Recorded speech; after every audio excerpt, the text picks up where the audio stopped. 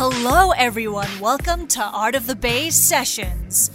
Before we start, don't forget to subscribe to our YouTube channel to catch future episodes. Visit youtube.com/GrowCanvasGrow to check out the video version of the podcast. Now let's jump into the conversation. Thanks again! All right, and welcome back to another episode of Art of the Bay Sessions. Today we are joined by our good friends, Irie and Dan. How's it going, guys? Aloha. Good. Aloha. Good morning. Good morning. It was actually probably the perfect day to do it because what was it, a couple of days ago? It was super windy or it was raining or whatever. Yeah. And today it's cold. Cold. Yeah. Yeah. And today was like probably the best day to do it, and in the morning, no less. So yeah, very Sunday good. morning. It's all like, you're just getting up. Like I like to do. We actually do our morning rituals of like coffee and what is it? Coffee Bacon. and ketchup. Coffee and ketchup. Yep. Coffee and ketchup, right? Coffee and ketchup. Coffee, ketchup, and was it bacon? Bacon cheese brioche sandwiches. Yeah. Oh, Pete's nice. always comes, straight through with that breakfast sandwich. Cannot walk away from it, man. Yeah. It's actually always been a ritual every time we either go out for doing a vending event or like prepping for a mural. Yeah. It's like, that's the thing. We're like, all right, coffee, where are we going to go? Right. Yeah. Where are we going to go? What time we got? Let's do this right before everything. Yeah. Nice. Well, thank you so much for joining us on our new video series of the podcast. We've tried to do the audio one, and now we're shifting over to the video portion. So you briefly mentioned it, with the different murals and different pop-up shows that you've done together. What would you say are, I guess, some of your early... I'm trying to think of the right phrasing. What would you say is kind of like your beginning of your individual art careers? Like, when did you first start kind of exploring these different realms? Like, and I guess a little bit more of like an overview of your career, like where you started and like where you two are at now, pretty much. Yeah, I think for me, as far back as I can remember, early days, I just started doing a lot of just like scribbling on like paper or whatever I could find, like in elementary. And it was, I was always the one kind of like drawing in the background or like drawing on my little like notebook or like my My Little Ponies folder. I definitely remember that because it was just like, I cherished it so much. And when I couldn't find it one day because it had my drawings in it, I started crying in my class. No. This is like in elementary. I was like, where's my Little Ponies folder? Because it has all my drawings and my homework. So that's also important too. So it was, I think it's pretty much like ever since elementary for me, I've always, just doodled. I had a lot of, anytime there was an artistic project, I think it was just me kind of going in and being like, what can I make from this? What can I make from, cardboard or stuff that I can find at home? My mom helped me with a lot of those projects, kind of like, okay, well, you could build a house out of this for your project for history or something like that with how people used to live back in the day. So there was, just a lot of that. But I think where it really started afterwards was middle school. And I did some of my first, like, I went to have like these art classes in middle school because I was like, I would sign up for those. I loved my art classes. And we would always try to get into, I guess, like these art competitions. So in Hawaii, where I'm originally from Oahu, we had these like junior duck stamp awards and stuff, we had like, I can't remember what it was called, but we had like this mural competition that was for the University of Hawaii. Oh, wow. And that was, I think, one of the biggest ones I had ever done at that time. I think I was in 7th grade. And it was a 2-story, like, big canvas banner. Oh, wow.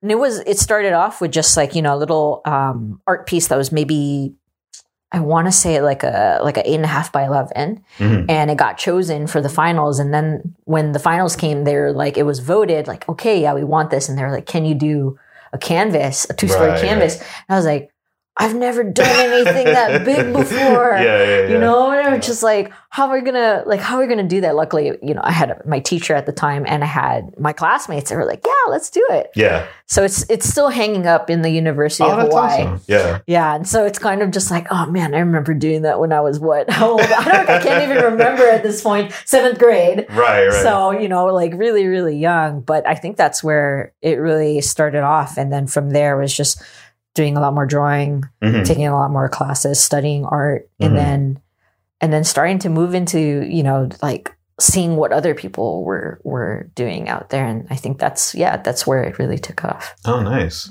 What about yourself, man? I too am from Hawaii. I'm actually from Maui. Oh, and so, you know, growing up on the islands, I mean, even take it further back, I grew up in Southern California when I was younger as well. And, my mom, she's like my artsy crafty side.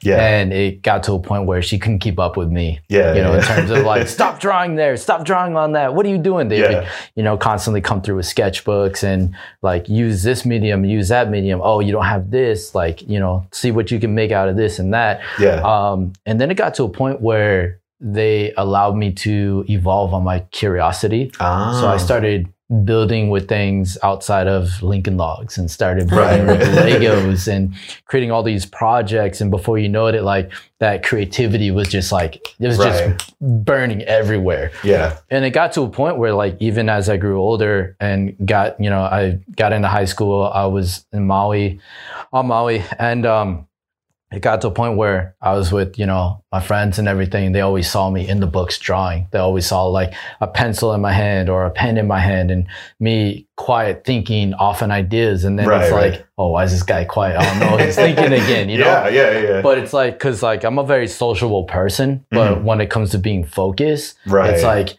what's the next design? Like, I started using my environments around me, you know, my cultures, my environments, any place that I went and visited or moved to, it was like some inspiration to get me to develop something, you know? And then when I moved here to San Francisco area, Bay Area, how we met was through college, you know, and then through college, it was like, you know, just we were well known, you know, not only because we help run a print shop and a tech station, you know, and stuff within the college. But it was also the fact that like we were running a Hawaiian club as well at the time, you know, and it got to a point where like we helped, you know, get people to also develop on their folklore and culture and where they come from, you know, and we had a setup in the lobby, you know, for the Hawaiian club where people could come in and, you know, visit and see, you know,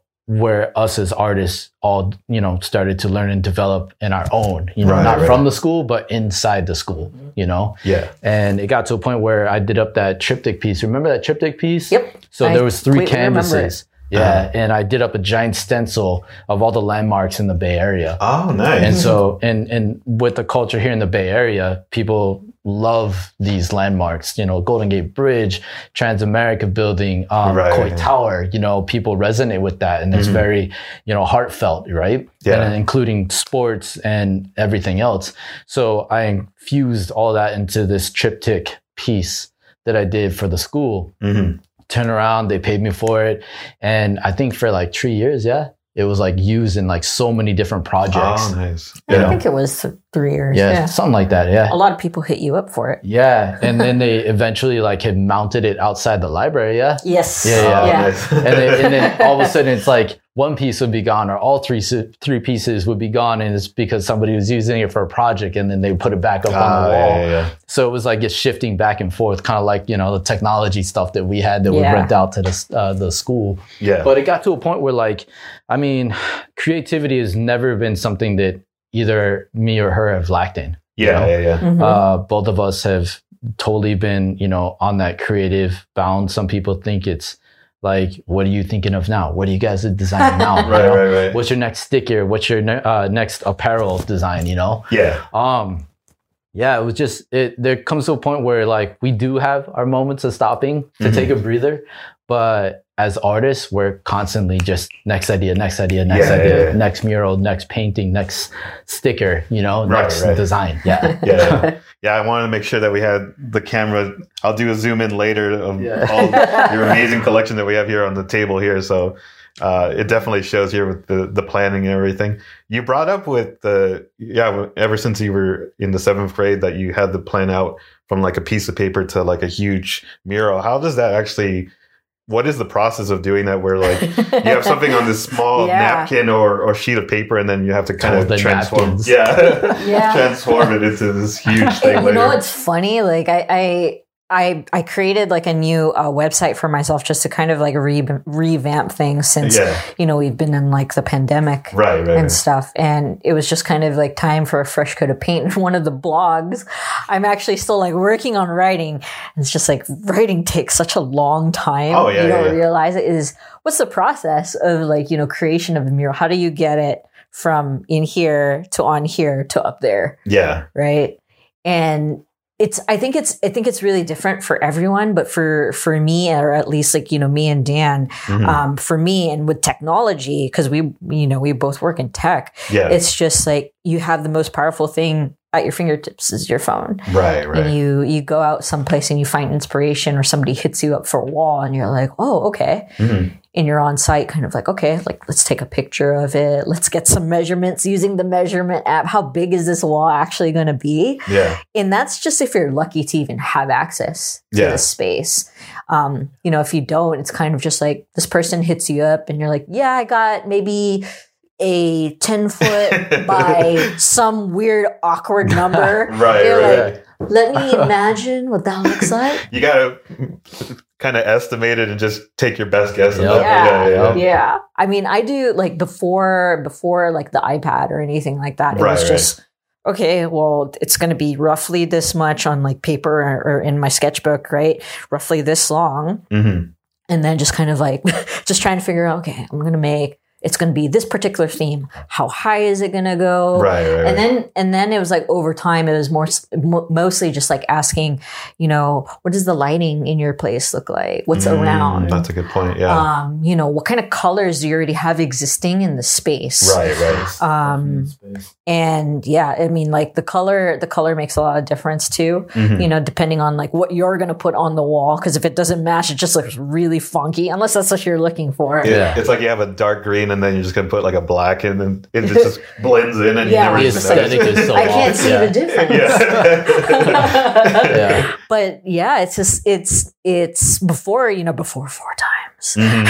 It's just, you have a colored pencil, you have a regular pencil and you're like, maybe this color would work. But I got to blend these colors in to get that particular color. Now it's just like, let me take a picture with my iPad, let me get on Procreate, superimpose that, lower the opacity. Let me figure out what that hex code is for that color. And then get it on there. Yeah. So now that's actually the process that I go with. It's, anytime if it's like my mural or his mural, we go on site, or we ask the client, like all of these questions, size, what are they looking for?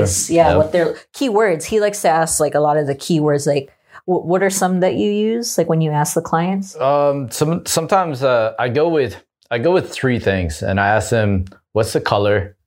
What's the size and what's the shape that you're looking at? And a lot of people get thrown off by shape. And I say shape is important because if you're looking at a square wall, do you want to continuously have something square? Right. Or do you want to change that symmetry, and look at it differently? A lot of people don't realize that when you throw, the 3 shapes that you think of, first thing is triangle, circle, square. And I tell people, for instance, take time to look into your design. Do you want something circular on a flat wall? Is the wall obsolete? Like especially at that size too. Is it oblique to, is this corner cut off so we've only got this space? Or do you want something that's half designed out and then just like pattern across? Like, tell me your vision so that we can, apply what you're trying to do. So shape is definitely one that like kind of throws off people, but it also gives them something to play with mentally because they're like, oh, I didn't think about that. Right. And so I'm like asking, somebody wanted a scene done up on their wall.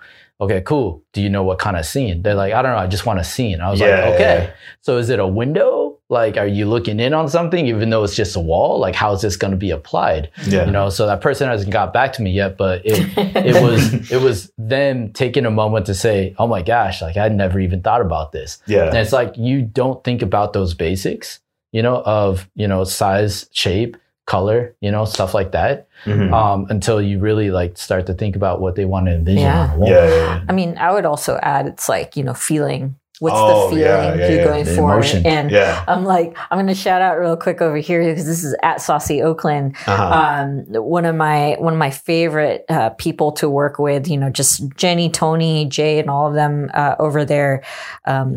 I did one of their first murals when they were still, I believe it was on Telegraph Avenue. And they just got their restaurant like started up, and they were like, Irie, can we hit you up for a mural? You know, we finally got the space, and they've been doing like pop-ups, you know, for like a while. And so when they finally got the space, it was super exciting because like they physically have a space now to create their different type of art, which is culinary. Yeah. So I was just automatically like, yes, let's do it. And the wall that they had was very kind of like awkward. It was like this, it was like definitely raised off the ground. There was just like this lip that hung over, and then this other like space in the corner that was like, what are we going to do with that? And then this very long wall. Yeah. So I had to find something that wasn't just like, oh, I'm going to try to fill up the space, because it was a big wall just for myself. Right. And so I wanted to go something for like a very minimal aesthetic. Yeah. And lining up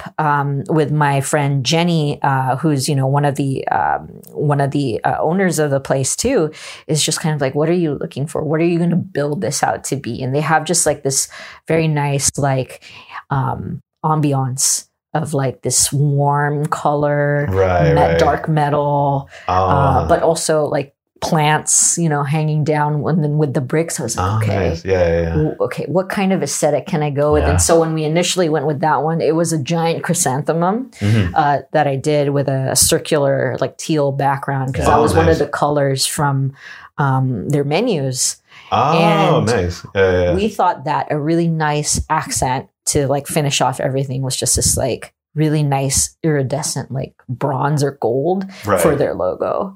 So we did that for their logo. Dan helped me with a lot of like the stenciling, and just like getting him back on the wall, trying to like blend in colors. Oh my god! So he was teaching me. I was doing a little bit of teaching on there, and it's, you know, just kind of like that type of work that we do together. But yeah, going back to originally the process, you know, it's just, if you have access to the wall or the space, try to go and see it, feel what the wall is like, because that's really important too. Yeah. You know, especially if it's like, if it's a nice brick wall, if it's plywood, or like maybe some sort of like material you've never seen before. You want to make sure you get the right paint. It's like a slimy wall for no reason. How's this going to work? Because you want to make sure the stuff that you're getting too is cost effective and right. Like when it finishes, you know, you're like, oh crap, we didn't get the right paint. Yeah. You know, you don't want to have like that at the end and you're like, crap, we should have got like a glossy instead of a matte. Like it would have worked so much better or something like that. So it's like, you know, through the experience of what we've had, both interior and exterior, it really depends. Like you got to look at every little detail. And when you're working with the client, it's even more important, because you want to make sure that you're delivering what it is that they're looking for, and also the agency they're giving you to be creative. So that's kind of like how I would say, as far as like the process goes, is really, you know, you have an idea, you have the person you're working with, ask questions, color, shape, feeling, and size is really important. So. Yeah, I'll throw out a shout out to some of the Home Depot people that we talked to. Home Depot? Because there's sometimes too where we're like, oh yeah, we're gonna go with this color, and it's exterior, so it should be good on the outside. Right. And then the painters be like, but you probably want to go more with this if it's got this kind of background, or if you're peeling this off, this color will stand out a little bit better. This actually sits a lot better, and then we're just like. Oh, you know, sitting there. Definitely shout out to some of them. Yep. Awesome. Yeah, I actually worked at a Kelly Moore paint store a couple of years ago, and I was going through art school at that time too. So kind of learning the two things at once was kind of an advantage, because I would know more of the technical aspects when it comes to like color matching or anything like that. But then, as you just said, that what paint actually would serve in each best scenario at that point. It really makes a huge difference. You were mentioning, sometimes when you're working with clients that may not even have that kind of grasp of like color theory or basic art fundamentals. How is it at that point to kind of figure out your, I guess, plan of action when it comes to, okay, we're doing this, estimating wise, like it's going to cost this amount of paint, X amount of things or anything. How do you go about that? Like, is it just years of experience at that point of just knowing from previous projects of like what it took to make something and how long it took to make it at that point? I would say it's definitely based off of a lot of the experience and definitely. Just kind of like, freelancing comes into this too. Yeah. I mean, especially now, art schools are like pumping out like artists left and right. Yeah. Right. And sometimes you got to sift through like some of the ones that you've seen where like, okay, we need a little bit of help here. And then you got the ones who are like, I know exactly what I do. Yeah. This is my rate per hour, et cetera, et cetera. I think for us, because, like from the islands, at least for me too. And I don't know if it's the same for Dan, but trying to really give back to the people who've helped you. And so a lot of the way that, we look at things is just kind of like, who are we in contact with? What plugs do we have? And also like, what can we provide given, our time? Yeah. A lot of times when it's, people I know or like people from back home, there's of course like, the friends discount kind of a deal. Oh, of course. On a discount, bro. The friends and family discount kind of a deal. And it's just, like there's a little bit more leeway because potentially like how that person works or what they like. So you can kind of hone in, on the questions that you can ask them versus like the client, you have to come at it with, of course, like a little bit more professionality, and it's, here's, at least for me, what I'm trying to develop for myself is kind of like a FAQ list, if you have inquiries about this, feel free to hit me up and we can talk through it. In other cases, there's maybe iteration rounds, like how much is that going to cost? Because, you got the people out there who are like, oh, but I don't like that. Oh, but can we do that? Can I see it in this color? Oh, but can we, and then you're like 5 rounds deep and you're like, this is costing me a lot of time. Time, so it's also making sure you know what you're worth and what your time is worth. Right. So just like being able to put that in there.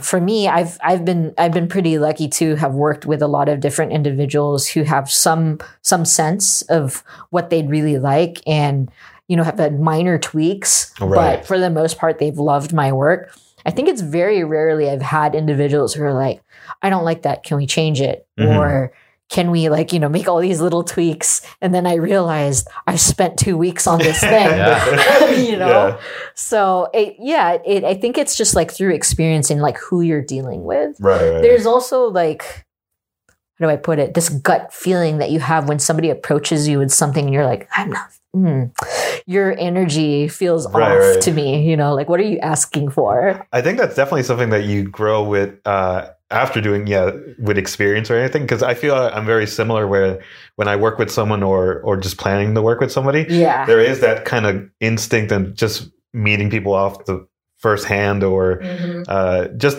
I don't know what it is, but you're totally right. Where there's like a vibe, and then you're like, oh, I don't know if I want to go down this road or not. And maybe I'll step back a little bit or rethink it at that point. I think we've definitely had a few more so on the mural side. Remember that one that was at this? It was like near a cemetery. Oh wow! Oh yeah. We were like, I got there when we got there. Like when we pulled up, I was just like, I'm not vibing this. Yeah. I saw his face and he was like, I was like, are you okay?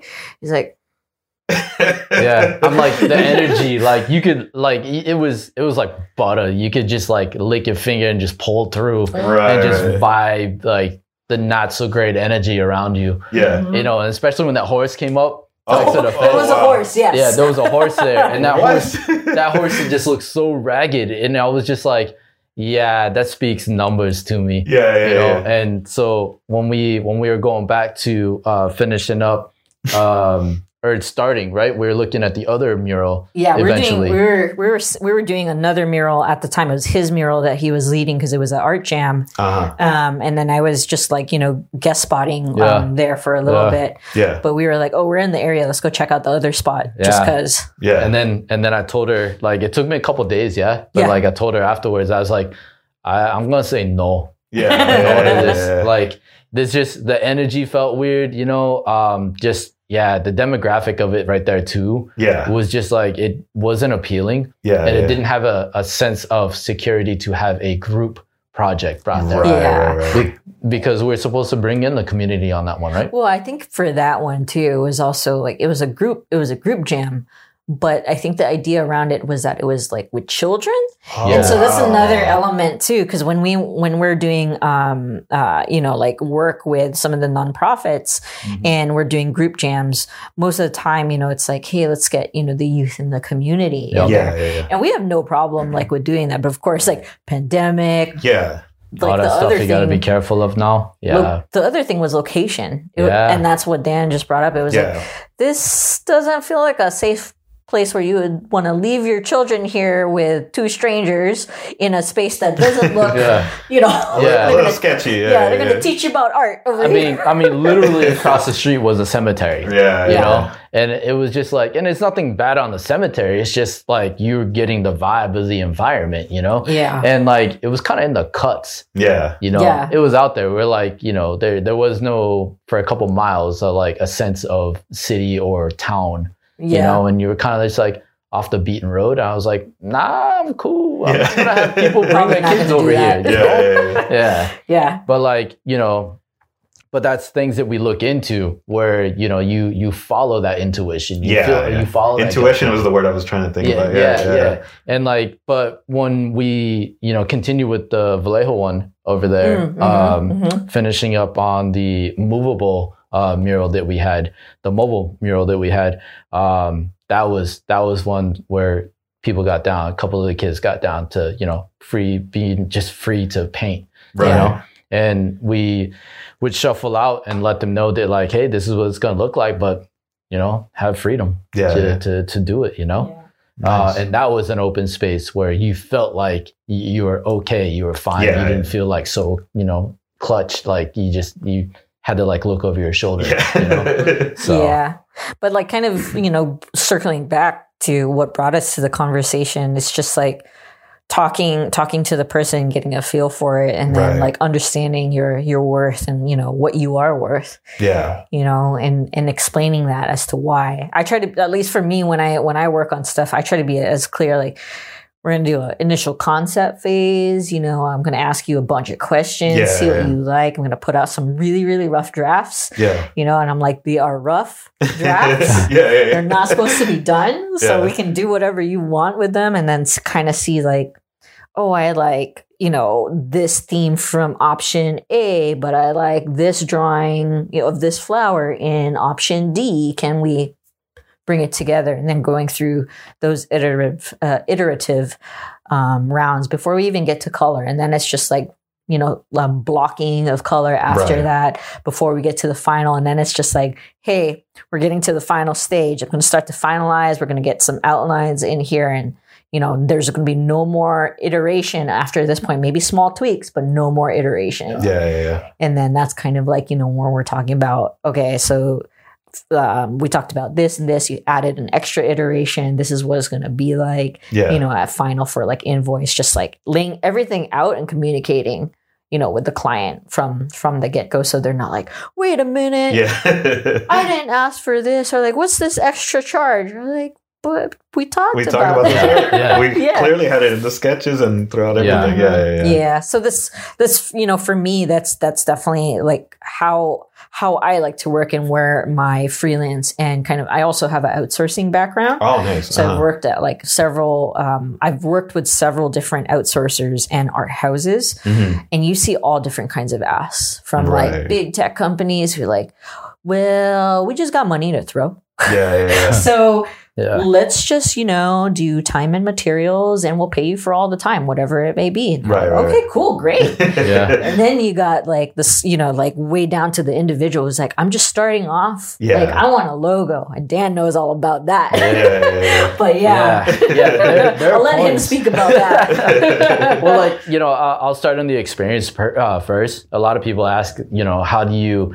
get yourself out there? That's like a common basic question that I get asked, and you probably get asked a lot too. It's like, how do you get yourself out there? Well, you do the freelance work, but how much freelance work do you do before you finally get to a point where you find your aesthetic? You find out how you are as an artist. You find out what you're really getting requested for to do. And at that point, you start breaking away from that freelance, and then you fall into terms of what I call is like a free agent. Right. Because you freelance so much and like freely, where to a point where you just do the designs up, you're not really getting any compensation back whatsoever. Yeah. But then you start to build up the time that it takes you, the patience that you have too, because everybody works some kind of full-time job. Yeah. They don't put in the hours that you've already worked on something else where you're going to come home and you don't feel like doing crap, upon anything, but there's that health and well-being aspect of it. Right. But the experience and then the communication, the communication of you're working with these people, you're working with these people who don't know what they want. I have this idea to do something. Cool. What's the idea? Well, I want to put this together with this and see how it looks. Okay. So let's just do this and do a quick mock-up. And then it starts to turn into the project right then and there. You're like, yo, wait. Let's talk about this first. Right. Let's have you do these basics first and get this together. But see, now you're building that communication. Whether you complete the project with them or not, that's totally something different. What you're doing is you're building that rapport with that person, with those people. And little by little is where you start to get yourself out there. People start to see your design work. People start to see how you work as an artist. I had an opportunity to be a part of a workshop with the RZA. Nice. And he had mentioned about how they did, 10 years of things for free, probably even more, but there gets to a point where you start to put money down. Yeah. You start to have those people who know you. Yeah. And then you start to have those people who know you. Yeah. Where they're not afraid to put out $1 and donate towards your cause. Yeah. Because you're so passionate about what you do that they're passionate for you. Yeah. So now you start pulling yourself out of that freelance business. Right. And then you start putting yourself as that free agent, because now you're marking what you've been building yourself up to be. This is what you want to do. People who really want to support you will have no questions about it. Right. The people that do have questions are usually the people that fade out. Right. And that's where you start to find out where your purpose and your source is, not just with your demographic, not just with your people, but also with yourself and what you're doing. So being able to do a logo, totally fine. People love to see the finale of it. Yeah. Me, I don't give a damn about the finale. What I give a damn about is the process to it. Right. That progress, because that progress is telling the story of how it's built, not just in the design, but between you and the person that you're working with. Yeah. And when you come up to that finale, the finale is great. It's the fireworks that everybody wants to see, but they don't see where the spark is. Then you got to show and tell where that spark starts. Before you light the fuse and you're done, and you move on. Yeah. We were talking even before we started recording about just all the behind the scenes stuff that happens on movies and TV shows, and all that also just kind of fades in the background to the average person, because they see the movie stars or the special effects, but they don't really. Thankfully now, because of YouTube and other platforms, that you kind of have people who are kind of starting those other communities where there's like these special effects guys that show off how they do their whole process. So that's really cool that we see that on the up and up now, compared to before that, it would just mostly just be the final product, and you wouldn't see the whole background or the behind the scenes. So what is it now with the, the generation nowadays? Hashtag BTS. Hashtag BTS. Yeah. Man. Yeah. It's interesting. Because I have so much I want to say about that, in terms of, I think we have been put in a build of so much of just get it done. I want to see where the final is, that we forget about all the build up beforehand, that never came to the picture. Nobody cared to see that because nobody could see it. But now we have all these tools around us. You literally have a tool in your hand. 99% of the world has some kind of device in their pocket that they carry with them. That is a tool. You have a way to see how something is built, how it can be built. You can record it. You can see it. You can see somebody else doing it. You can videotape yourself doing it all. Right. And those are the missing pieces to what makes something fantastic, something awesome, something come alive. Like the time when we were we forgot to get the mixing sticks for the paint. The creativity behind that was so good. That was all on her. That was all on her. We were working on his mural, and how tall was it? It was like 30 foot. I think it was wall? 38. I think it was 38 so feet. So it was almost 40 foot. Almost 40. Tall wall. Yeah. It's actually over in Emeryville. It was until they started doing construction. They took both murals down. Man. But we did that one, and we bought a whole bunch of exterior paint in just CMYK colors because that was his aesthetic. We were like, no, we forgot the mixing sticks, and it was just because we bought it 1 week before, just so we were like, okay, we got the paint, we don't have to worry about it. And it's kind of it's been cold, so we're like, gotta mix them. We're trying to mix it with some other stuff we found, and then I had this. I was like, okay, what can we do? We had painter's tape, we had a pencil, and we had some cardboard, and we're like, oh, I know what to do. So I took my my drill or my impact driver that I brought. I stuck the pencil inside and I taped up tightened it, taped up a little bit of the cardboard to the pencil, and I was like, Dan, look. I was like, I stuck it in there, and it was just mixing the paint. We're that's pretty genius. but see, that's the build that I'm talking about. It's that innovation, that creativity. We forget to apply that, but we also forget to tell that story out there, of what brought it together. Don't forget about your creativity when you worked on my mural. We had another very, very tall wall. It was a brick wall now outside, and we looked at it and we were like, oh my gosh, this is a really old wall. And we saw all this crumbling paint. How am I gonna get that off? And Dan over here. Wait, was that with the scraper? We used the roller, for rolling paint on the wall, but we didn't put a foam roller on it. We left it as the bars. And so what we did was we tightened it on the extension poles. And then we just rolled it through the wall. So then you see all this paint. All the old paint was just coming off. So instead of going up there with a paint scraper and just standing up there going, oh my gosh, and just scraping away, we took the paint roller and we just rolled it without the foam and the roller on it. And we just used the skeleton of it, the build of it. And it just chopped through it like just weeding through it. It was like a lawnmower going on grass. So we were like, genius. And all you see is just paint chips just flying off. But it was right underneath it. Man. But again, that's the build. That's the story. And I guarantee you, when people start to see stuff like that, that's something that people want to talk about. But that builds creativity for other people out there. You don't have to I mean.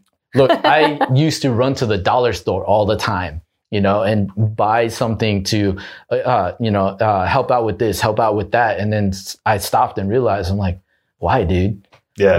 Look what I got around me. And I started literally working on that more and more with the innovation and creativity. And we started adapting to our environment even more. What do we have right now in front of us so that we don't have to leave the parking spot that we're at? So we don't have to spend an hour going out to go get something. So we're not spending money that we don't need to use? You know, what can we adapt with our issues around that we have right then and there? Yeah, totally. And so back and forth, we just, you know, that's finding answers, you know, that's using the artists, you know, the talents, skills that we already have in front of us, but that's also helping other people around, you know, even at work too. I love just, you know, people say, you know, oh, this or that doesn't work. What can we do right now? And then all of a sudden I'll jump in and I'll be like, Brad, take this and this and this and this, and then do this.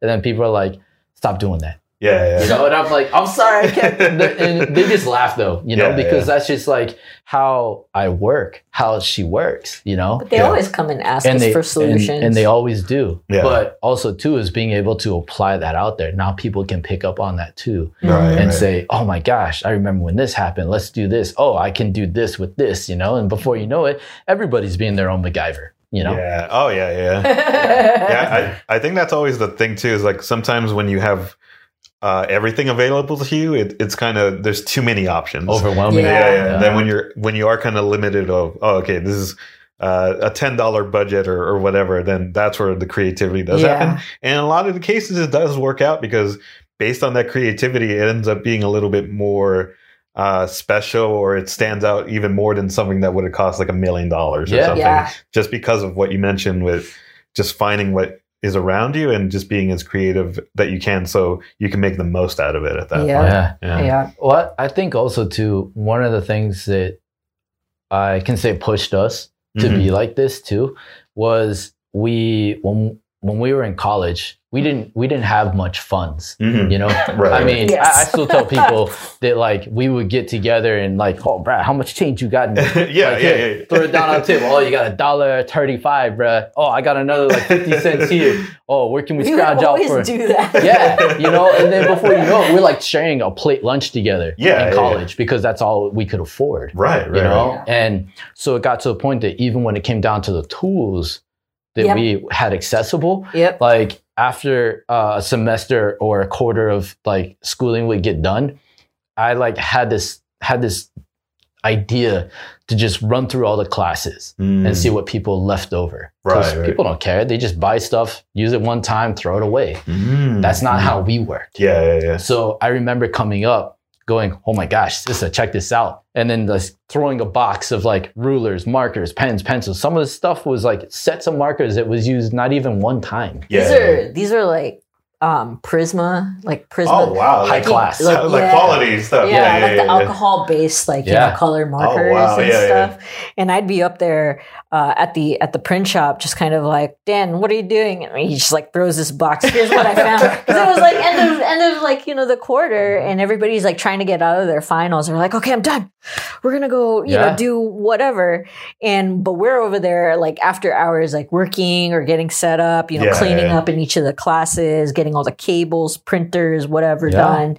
And we'd find like all kinds of stuff. What are they're not hard drives. Hard drives? I was just like, is there SSDs now? Floppy disk. Floppy disk. We'd find like those hard drives, or like, at the time it'd be like a 1 gig stick. That would probably be like, I don't even know how much they are now. They're like dirt cheap now, but before, they're like, it was like gold for us back then. So you'd find those, but we just like leave them off. We're like, hey, you got the summer to find them or something. And like some people I'd search for, and some people never came back. Either to like the quarter or even with school itself. So it was just like they would just sit there. So we get to the point where we use them for projects. When they used to run like what, $20 at the time. I think like right now with our supply of stuff that we've amassed, it's just like, I still have these like, paints from blah, blah, blah. These gouache ones still good. And that was like college, at this point, like 10 years ago, we still got them. And we're just like, these have lasted me a while, and like you also find ways to renew them. So you can keep using them. So that's, we've been trying to like, look at cost effective ways, especially when we were in school. Right. Yeah. And that's the hardest part. I think that was the major buildup for us over here. Because we left home to come here and start new. We never know nobody. Yeah. We just came over here and said, hey, we're going to do something with our lives. Yeah. You know, and as artists, like, this is how we learn to build and to be who we are today, you know, and how people know us to be today. Right. Well, it's interesting because like a lot of our old classmates would be like, you guys still hang out? They'd always be like, you guys are still like hanging out, like doing stuff. Or like, How long have you known each other roughly? Like, God, like what? It was 2006. So over 15? Over 15 years. She's dealt with me for that long. I remember the first, because I was one of the managers. Sorry, I put my hand right there with the mic. I was one of the managers for the print shop, and we called it the Cage at the time. So it was the equipment rental, for all of the digital film students. We had like expensive like cameras, tripods, all that stuff, lighting gear and equipment in their XLR cables and stuff. And then my manager, Ed, who's also a really good friend, he's like, so I hired another Hawaiian. And I was like, oh yeah? And he comes right around the corner, and he's just like, choo! And I was like, I'm standing there, I was like, oh no, that's trouble. And now we've just like been stuck with each other for the last 15 years, like doing our, because I don't know, I think it's just like, Dan talked about it a little bit earlier. And even for me, and I told him like, at this point, with like my experience, it's like, I don't trust anybody else to work with on these things. Cause we go out to like these sites and I'll just be like, super early morning. I mean, the earliest one that we've gone to is probably like 4 o'clock in the morning. Yeah. That was Saucy's new location. Yeah. Oh no, that was earlier. I think we did at 2 o'clock. 2 a.m. 2 a.m. because of the time constraints that we had, and they were trying to do their reopening. So we were like, we got to get this done. Yeah. And so it's like, I couldn't do a 12-foot by 12-foot wall, and it was much bigger by myself, especially to get it done at such a short amount of time. We did it in 3 days, 14 hours each. So that was like, by itself, like getting up super early in the morning, go out to pick him up. So that's one thing. How are you going to find like somebody who's willing to wake up that damn early in the morning and be like, yes, I will work with you on a mural because my creativity demands it. Right. Even like most people be like, no, I'm gonna, like, I'll meet you at 10 a.m. But he's like, yeah, whatever you want, we'll go. And and that's been the same thing with like, when he wants something like done, I'm like, whenever you want it. Like, what is the design? When do you want to go? Do you want to do it early? Do you want to do it later? What are you thinking? And so, that's just like been the chemistry that we have, which is why I always say like, I told him like, I can't do this without you. So it's also because it's like he's my muscle. It's interesting though too because we do get asked like, when do you guys sleep? Oh yeah. And there are times when I tell people, I'm like, oh, I don't. Like I close my eyes and then I'm awake again doing stuff. I close my eyes, but I'm awake. I mean, I think even on that wall too, like that the last like moments of doing like the fine detailing on the wall for Saucy, the latest mural we did. I was like sleep painting. I was just like brushing and just like eyes closed. Well, that was actually something I wanted to ask. Like when it comes to when you're finally working on it, obviously, it's not going to take, in some cases, like a day to do. It's going to take a couple of days or even weeks. Yeah. How does it get to that point when you're actually painting each section? Is it like a relaxing process at that point? Because you can, well, not take your time, but know that it's going to take some time to get it done. Like, how does that process go? I think it's like, it's the most zenful moment. Yeah. And I think like we felt it more so on the last day. Yeah. And the last day we definitely pushed it because we were there super early and we were working straight through. It was like 13, 14-hour day. We were working straight through. Right. Was that 4 to 4? No, 4 to 5:30? Oh, I think it was still 6 because we went to dinner really early. Yeah, so we were at least 12 hours, I know for sure. But when we did that one, we only took like a 20-minute lunch break. And we were like back on the wall, just like painting and going for it. But I didn't even feel like, I knew I was tired. Yeah. But it was just like looking at it, and you're just like and we were listening to a really good podcast. So we were just like, oh, nice. Both of us were just like really quiet, doing like each of the sections. Yeah. And just like stepping back. Go up to it, step back. And that's like, the tiring part too about it is because when you're doing such a big wall, you're climbing up ladders. Yeah. You're getting up on scaffolding. You have to get down. It's like a mini workout at that point. Yeah. And you have to like walk a certain feet away to be like, okay, what's the big picture? Yeah. What have I been focusing on more versus like what side needs love? And then making sure that it's the same consistent quality. Consistency. Throughout. Because it's like, you as the artist are always going to be like, that's not done, because you're your biggest, like, critique.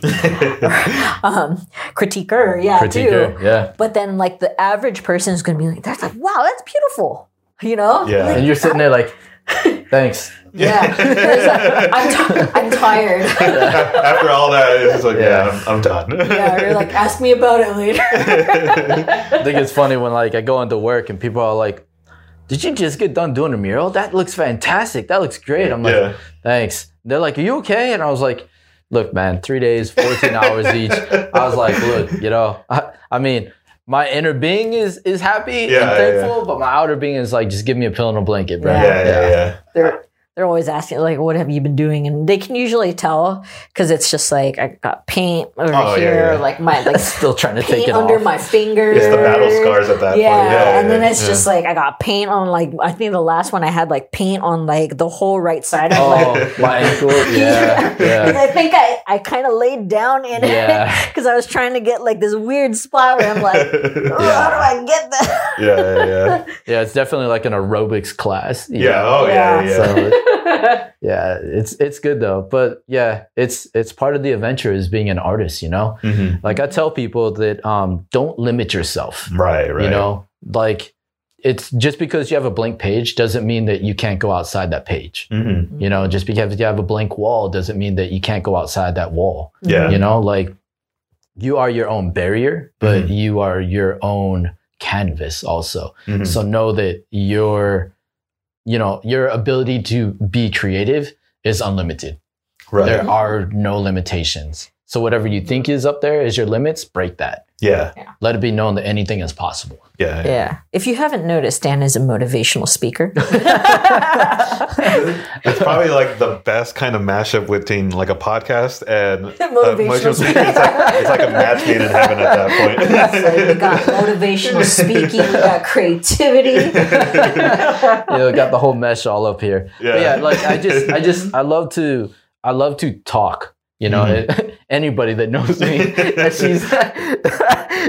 I'm very sociable, but I'm very sociable with specifics. So like you want me to tell you stories, I could tell you stories for days, for years. You know, but you want me to hit on certain key points and tell stories about that, I got you. On days that you don't feel motivated, I got you. On days that I don't feel motivated, I got myself too on this.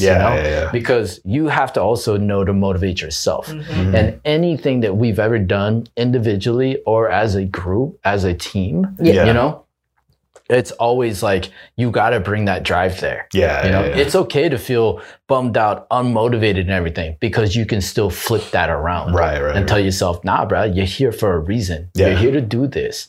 You got your team, like bring it forward. And when you do, that helps to push everybody else that needs it also. Sometimes we don't want to say that we're unmotivated, and that's okay. But what makes it even better is to admit that and say, look, I feel like crap today, but I know we got to do this. Okay, let's get the coffee. Let's get the food out of the way. Let's go and do this, So, and I bring that everywhere, because I have been at points like that. I mean, college is definitely a big hit on that, where like, if you don't get it done, who else is going to get it done? If everybody is going to want to do something, but never get to that point and you're part of that everybody, you got to bring that to everybody and let them know that like, that's okay, but let's just keep going, bruh. Just keep going. You know? So that's awesome. So I definitely want to be respectful. I feel like we're definitely going to do another part because I feel like we've only scratched the surface. But I definitely want to make sure that I'm respectful of your guys' time and everything. So I guess based on this amazing conversation that we've been having, what I know this is probably like a hard question to ask because of so many projects that you've worked on. But I guess what has been some of your favorite projects, either individually or as a collaborative of that point over the last few years? Do you want to go first? Since I always go first, you can go first, and then you can give me time after. I'm laughing because earlier we talked about how we put down ideas on, we doodle things out, notes, napkins and stuff like that. And the minute you said napkin, it was like, boom. Remember when we got an opportunity to do the mural in Jingletown. Mm-hmm. And she was like, so we just got to figure out what do we want. And at that time was a fight with Mauna Kea with the start of it. And the people were fighting because that is protective grounds back home. You know, if people are not familiar with it, Mauna Kea is on the Big Island. And Mauna Kea is one of the sacred grounds for the state of Hawaii, but for the people, for our culture, of Hawaiians, of locals, everyone who's born and raised, believes all that, and it's also the grounds for our folklore, our mythology to people, and bringing that forward, it's something that means something to us. Home pele, antipele, respects always, but it's also home for our people. It's our ground roots, and so she was saying, let's bring something impactful, but what are we going to do? Boom, we said Mauna Kea. I was like, okay, cool. Mind you, we was at a pizza place. And we're sitting there, We went on a hike and then we had pizza, I think. And that's how we get our stuff going, It's go out, go hike, get the ideas together, sit down, eat, think, And at that moment, we were thinking, okay, Mauna Kea is a big thing. Let's do something for home. We're not home, but we always bring home with us. It's in our culture. It's in our blood. It's in our koko, So what happens is we're sitting there, we're eating. And then I think you were talking to Sage, right? I don't remember. I was talking maybe to somebody. Yeah, I was talking to somebody. And I was sitting there and I was all like building something with the napkins. And then remember, that's how Mauna Kea came to be, was like took the corner of the napkins, built like this silhouette of like how the mountains would look. And then all of a sudden I was like, pineapple in the background, And it was just something that we laughed about, but it made sense to us. Right. We wanted to we were allowed to bring the kids together on this. Yeah. And so we set it all up. It's in Jingletown. It's still there. If people don't know what Jingletown is, it's actually in Fruitvale, but it's what, a 32-foot pineapple? Yeah. Yeah. It's pretty tall pineapple. Yeah, with Mauna Kea sitting in the front, and it's basically representing home. And no matter where we are, we will always fight for home. We always believe in home, but we always carry home with us. And so with that tall pineapple and Mauna Kea, it got to a point where people on the airplane coming in to Oakland could see the pineapple, could see the building, could see the mural. And that meant a lot to us, because we was getting, from social media, like, oh, represent, we seen him from the plane, he's landing, this is awesome, And then even the community around the Bay Area, people were taking photos, people were, hashtagging us, throwing us out there, saying that like, hey, respects, we fight with you guys, we fight for, Hawaii. And at that moment, we knew we made such an impact that we didn't think was going to resonate so large, outside of ourselves, but it started to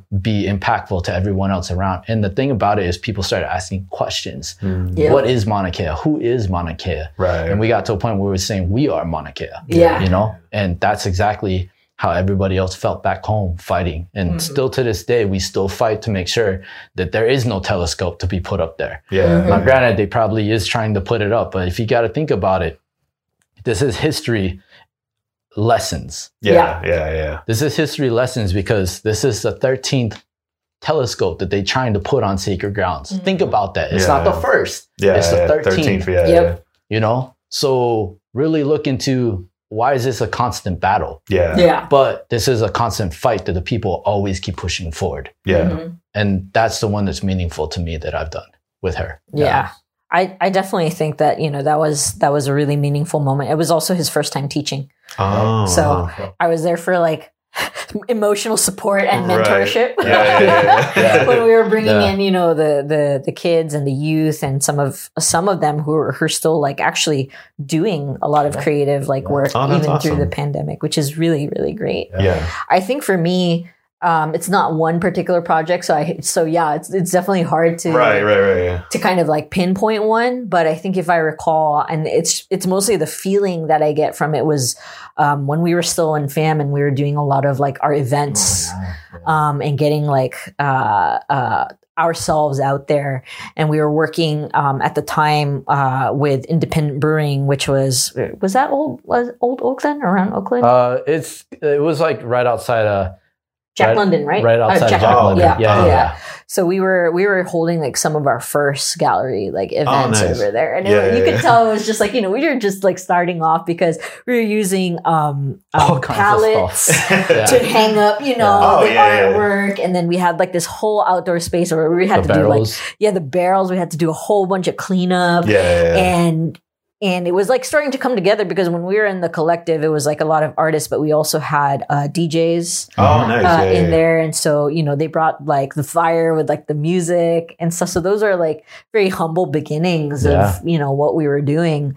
And then I think the culminating part of that was when we actually got to showcase at Minna Gallery. I still don't forget that. That was a crazy night. It was so crazy. It was getting there early enough and like getting everything set up.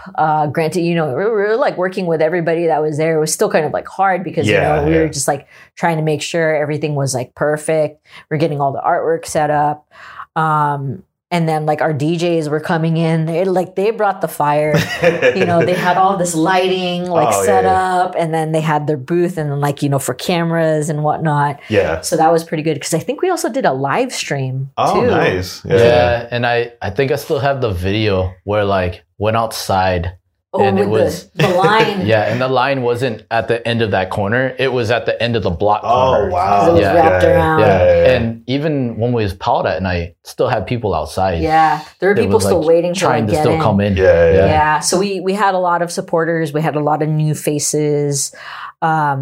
Oh man, I can't remember who. There was somebody from the Warriors that dropped in that night too, and they were just like, I can't remember. I'm not too big into sports, but I remember because they were like, so and so is here, like, you know, just he came in like the last hour of it or something. Nice. But it was like the feeling that I remember from a lot of like the shows is just like the vibe, and it's like for me, it's always like even when I'm at work, like regularly, I'm like listening to music and there's a particular song that pops up. I'm just like remembering like that night. And then it's this feeling of just like seeing in slow motion, like all these people, like, you know, like dancing, pointing, like looking at the artwork and stuff, selfies with, selfies with people and whatnot. And that's kind of like, you kind of like miss those. And that wasn't too long ago. It was like right before the pandemic, you know?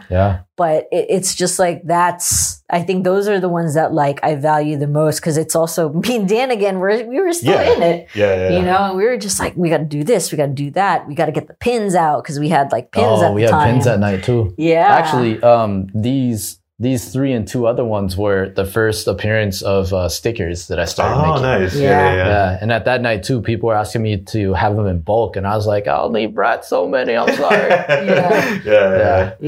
So it was. He got into like the sticker game before me, and I was just like selling a lot of my artwork. And then I was like, okay, well, let me try, you know, do stickers instead. Like I'm just like playing around, but these are like some of the few, you know, that I've done. And just like some other ones that I'm just like playing around with just to see like the different types of material that we can come up with. But it's, I don't know, like the art just like has kept us going through the pandemic. And I mean, honestly too, it's I don't look for perfection. I look for progression. Right. You know, what more can I do? I've never tried this before. Let me try this too. You know, and as she was bringing up about stickers, none of us knew about stickers. We just knew that we can, you know, buy them, purchase them, and exactly. Make them, you know. But then it got to a point where I was all like, let me try this holographic sticker. Let me try this glow in the dark sticker. Let me see how the people react to these stickers. And that night, like, I sold out of all stickers that I had. Wow, nice. Yeah, he did really well on that. Yeah. All stickers, I think it was 5 of them. I had 50 of them each. They're all gone. And they're all gone. And I sold them at $3 a piece. Yeah. Oh, wow. Yeah. And people were still collecting business cards to like, you know, call in. Yeah. Like, oh, when are you going to set up a shop so I can get these, you know? Can I ask you for bulk? Can I have you, you know, do up something for like a party favor for later, you know? And I was just like, okay, I guess stickers are in. You know? Yeah. So we've been just trying to like create, and he's been exploring the 3D printing. The 3D printing. I have my sticker cutter. We're also looking. Well, I'm looking into Glowforge just to see, and maybe also getting like a 3D printer because I'm like, I want to make cool stuff. Exactly. It's exactly what you were touching on earlier, where it's just like when your mind starts going into different places, you always want to explore those different avenues and see like, what it comes from. I think that's probably also the thing when you were mentioning this, seeing those flashbacks of like memorable events that mean so much to you, that in some ways you kind of see it like a montage or like a highlight reel in your head. Yeah, exactly. And it's cool because you can kind of picture it in like those cinematic kind of cameras. That's exactly how I picture it. Every time, like when I try to explain something, it's like a sizzle reel. Yeah, like, exactly. That's the word. It's like I try to explain to somebody like, this is what I was feeling, you know, and stuff. And then you're like, oh, I wish you could see my brain. Because it's like playing like a movie in my brain. Man, let me feed it to you. You know? Here, download it. I just picture like a little kid just holding an ice cream and it's like falling over. And all these candid memories. Right. Yeah. Awesome. Well, thank you so much. Like we will definitely do this again because for sure. I think I only got to maybe 2 questions out of like. But that usually works between us. Yeah. More than happy to come back. I mean, this is our first time, and we've been in talks since last year? Yeah. You know, so it's just kind of like, it's nice to finally like do this too, and like see the space, because before that you didn't. I don't think you had the space. No, right? This is brand new, so hopefully we get to do it more often and just kind of sync up again.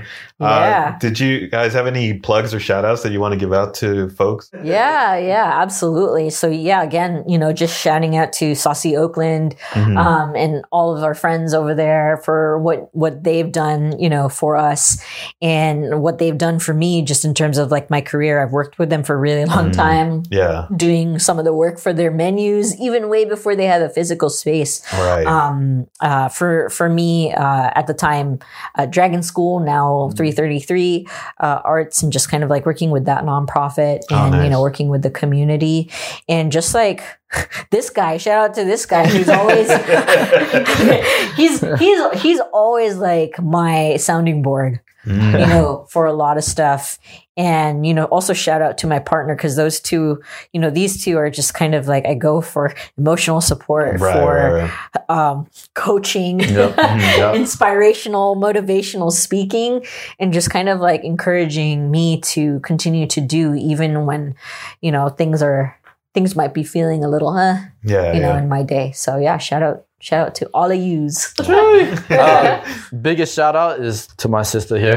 Because I'm the adventurous one who's always out and about doing something, whether it's 2 PM or 2 AM. You know?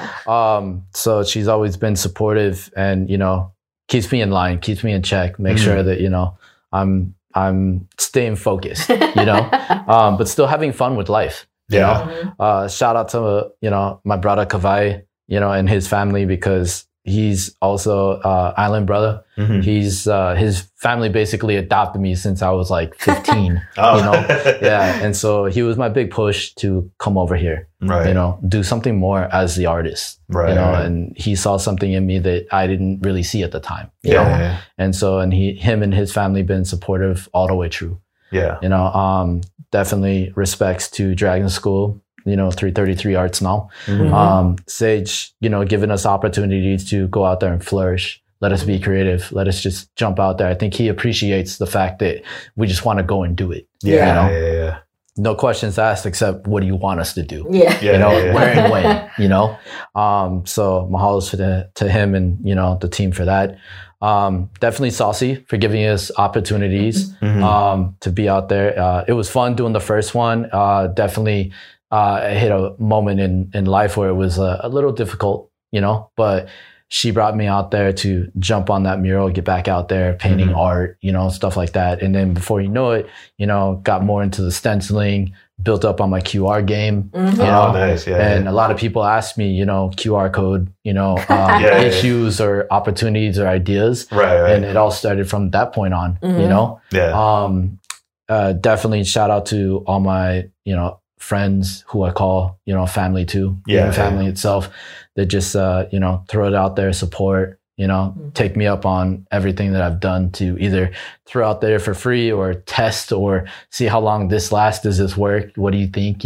Whether it's a 3D print or a sticker or apparel or, anything. All the real ones. Yeah. Support all of them. But also too is just like, I give respect to the universe and the direction that it gives us and puts us out there. Yeah.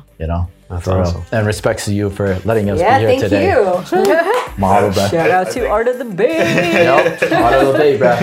I think that's the perfect way to close this out, where I think we're just going to toast to support and communities in general. Mahalo, bro. Well, thank you so much. And yeah, we will do this again soon. And thank you so much for tuning in. And we will see you next time. Thanks again for listening.